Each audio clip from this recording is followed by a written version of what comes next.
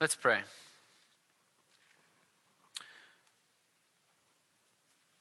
Heavenly Father, we live in a place where it can be said with great exaggeration that everybody's a Christian. There's a church on every corner. Christ is in the water. And yet, Heavenly Father, we understand him and know him only partially. And the obedience is flagging and weak in us, your saints. And we pray, Heavenly Father, that our familiarity with Jesus, our familiarity with the church, would not breed indifference in us, but that Holy Spirit, you would stir in us affection and attraction,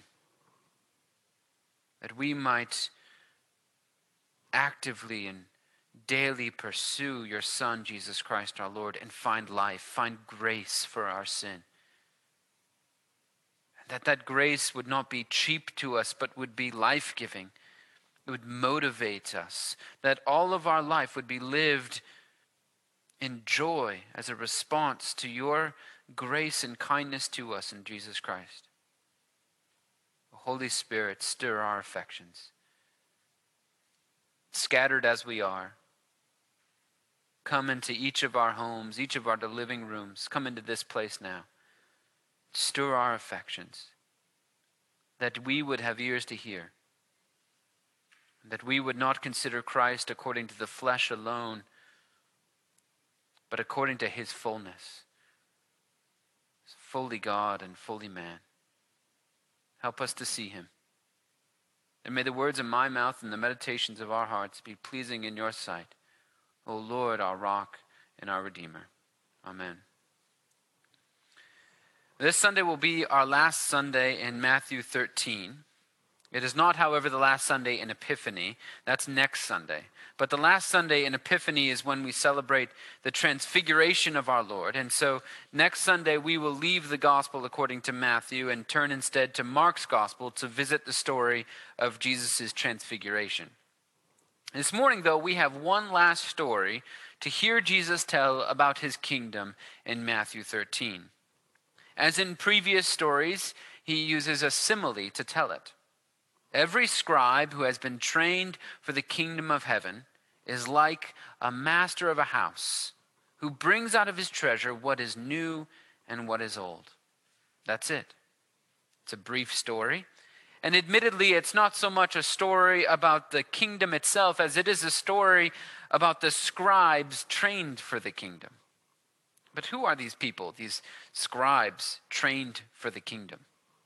And it's not explicitly clear. But it is significant that Jesus is most likely speaking privately with his disciples here. Throughout Matthew 13, there's a pattern that develops where Jesus tells a story to a large crowd without explanation. But in private, he explains the meaning of that story to his 12 disciples. It appears that this is one of those private tutoring moments because Jesus poses the question in verse 51, have you understood these things? That is not a question he ever asked the large crowds. To the large crowds, Jesus would merely say, he who has ears, let him hear. But to his disciples, he would ask, do you understand? So therefore, this seems most likely like a private conversation between Jesus and his disciples. And in this private conversation, he is describing for them the work of a scribe. This is no ordinary scribe, but a scribe specifically trained for the kingdom of heaven. A scribe trained for the kingdom of heaven is like a master of a house who brings out of his treasure things that are new and things that are old. This is a new kind of scribe. And it appears that Jesus articulates this job description for them because he is preparing them, his disciples, to be scribes trained for the kingdom of heaven. There is no indication that any of the 12 apostles were professionally trained to be scribes in the technical sense of that word. However, they certainly would have had a knowledge of scribes that Jesus could use to illustrate the difference for them between a scribe in the technical sense and the kind of scribe he had in mind, a scribe trained for the kingdom of heaven. We unfortunately don't even have the familiarity with the scribal occupation in the technical or traditional sense. And so we must first learn about the scribal tradition before we can understand the difference and significance of a scribe specifically trained for the kingdom of heaven. A scribe in the Jewish tradition was a copyist.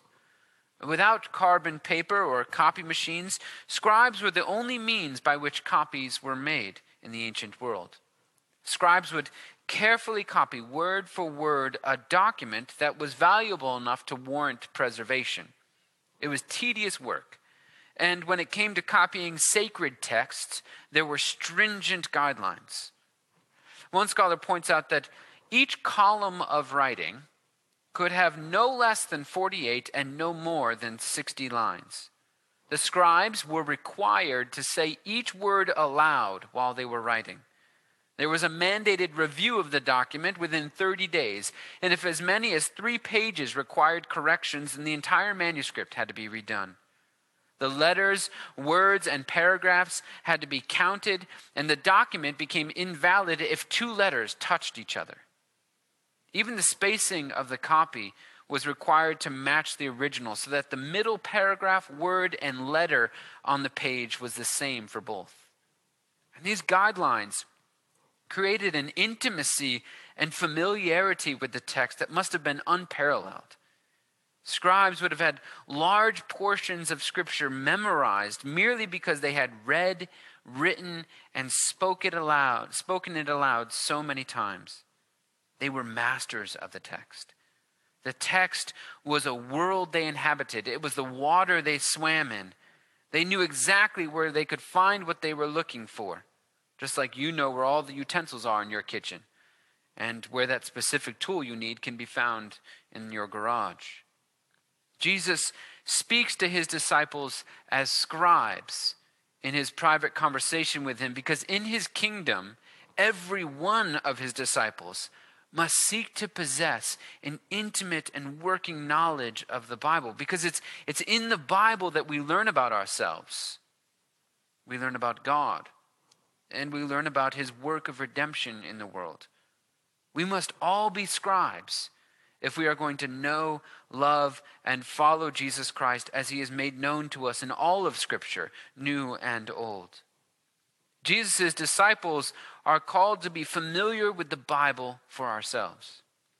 We're called to read it, to speak it aloud, to write it down and memorize it. It is to inform the way in which we pray and worship, live and die. Paul writes in 2 Timothy that all Scripture is breathed out by God and profitable for teaching, for reproof, for correction, and for training in righteousness, that everyone belonging to God may be complete, equipped for every good work. The Scripture is to be the water in which the disciples of Jesus Christ swim. There's great benefit from reading them. But are you reading it with any regularity? Are you a scribe? More specifically, are you a scribe trained for the kingdom of heaven? A scribe trained for the kingdom of heaven is like a master of a house who brings out of his treasure things that are new and things that are old. And it's this mixture of new and old that distinguishes a scribe trained for the kingdom of heaven. What is this idea of newness and oldness? You must remember that Jesus was a Jew speaking to Jews. They did not have the New Testament. Scripture for them was what Christians call the Old Testament, which largely recounted the relationship between God and the nation of Israel, specifically the promises he had made to them. But in Jesus Christ, a new thing was happening. The prophet Isaiah foretold it. Behold, I'm doing a new thing. Now it springs forth. Do you not perceive it?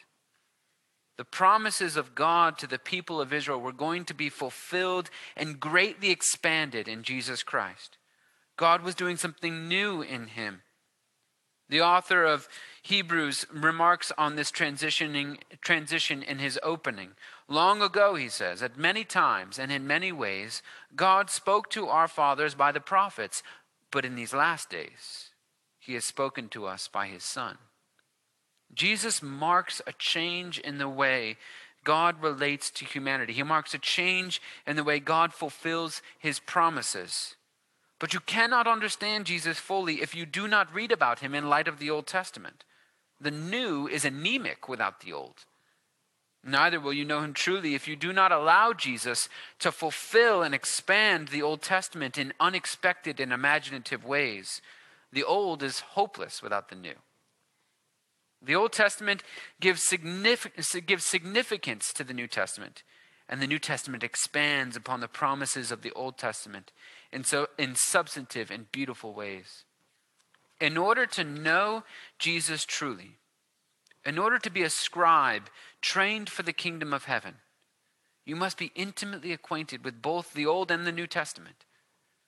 The people who rejected Jesus were steeped in the promises of the Old Testament. But they did not have an imagination for the new ways in which God might fulfill his promises beyond the literalistic and nationalistic fulfillments they were anticipating. They had no imagination for a suffering Savior or a multi-ethnic kingdom. But that's who Jesus was, and such is the nature of his kingdom. A perfect example of this lack of imagination for Jesus is God's promise of land to Israel. In Genesis, God promised Abraham a strip of land in the Middle East. But that promise was expanded in Jesus Christ so that all the children of Abraham by faith, Jew or Gentile, are heirs of not a strip of land in the Middle East, but an entire world made new. How much greater is that? Jesus took that promise, as he did all the promises made to Israel in the Old Testament, and he fulfilled it by stretching it beyond their wildest imaginations. His concern is not with a strip of land in the Middle East, but with an entire earth made new.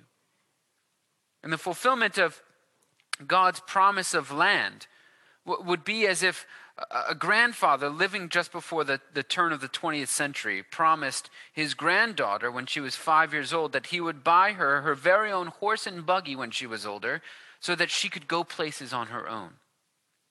But by the time his granddaughter had grown up, the automobile had been invented, and so he bought her a car instead. Did he fulfill his promise? Yeah, absolutely. Absolutely he did. It would have been strange for the girl to still insist on a horse and buggy. She would have missed out on the far greater fulfillment of her grandfather's promise when she was yet 5. The new expands and improves upon the old promises. But the new is only properly understood in light of the old. And if we're to be scribes trained for the kingdom of heaven, then we must seek to become intimately acquainted with the Bible and seek to see Jesus in both the Old and the New Testament.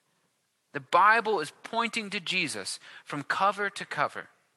It was not intended to be read as a mere book of heroes or a book of rules or even as a scientific textbook. It is his story. Sally Lloyd-Jones is the author of the brilliant Jesus Storybook Bible. If you do not have it for your kids, I would highly recommend it. And the introduction, which I believe I've quoted in sermons before, perfectly frames how we as Christians, scribes trained for the kingdom of heaven, must approach Scripture. And she writes this: "Now, some people think the Bible is a book of rules, telling you what you should and shouldn't do. The Bible certainly does have some rules in it.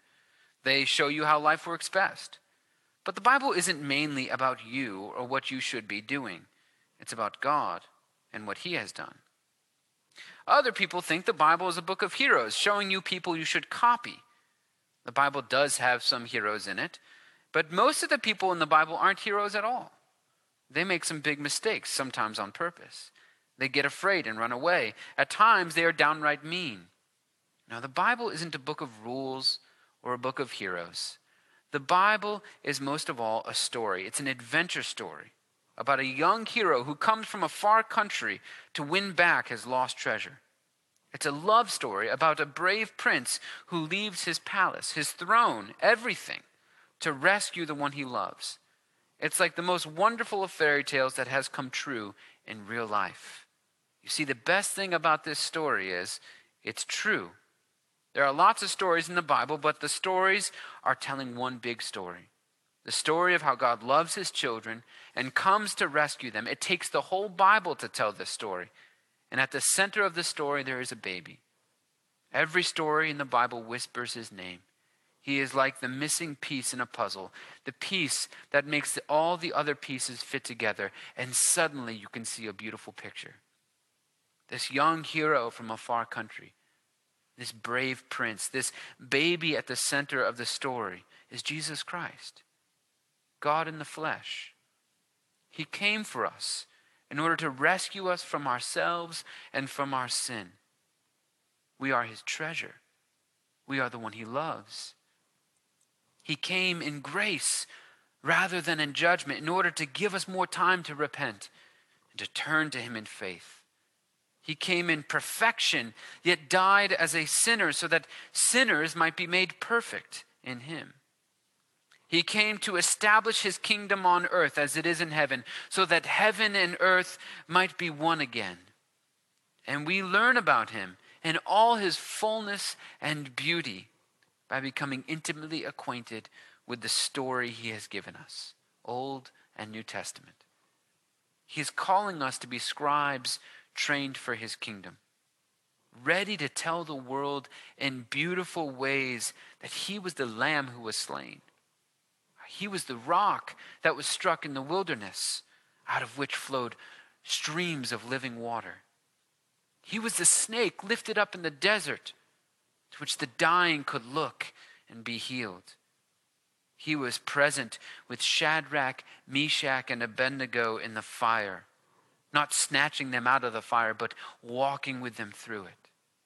He is the seed that has crushed the serpent's head, crushing Satan even as he died. He was the ram caught in the thickets to be sacrificed in your place. He is a better David, a better Abraham, a better Noah, a better Adam. In him we are saved, and in him we have hope. And the Bible, Old and New Testament, is pointing to him. So let us return back to the word, lest we miss him. Lest, like the people in his hometown, we allow our familiarity to breed contempt and indifference. Let us encounter the living Christ in the reading of his word, and like masters of a house, bring out treasures new and old for those who don't know him, until every knee bows and every tongue confess that Jesus Christ is Lord. In the name of the Father, and of the Son, and of the Holy Spirit. Amen.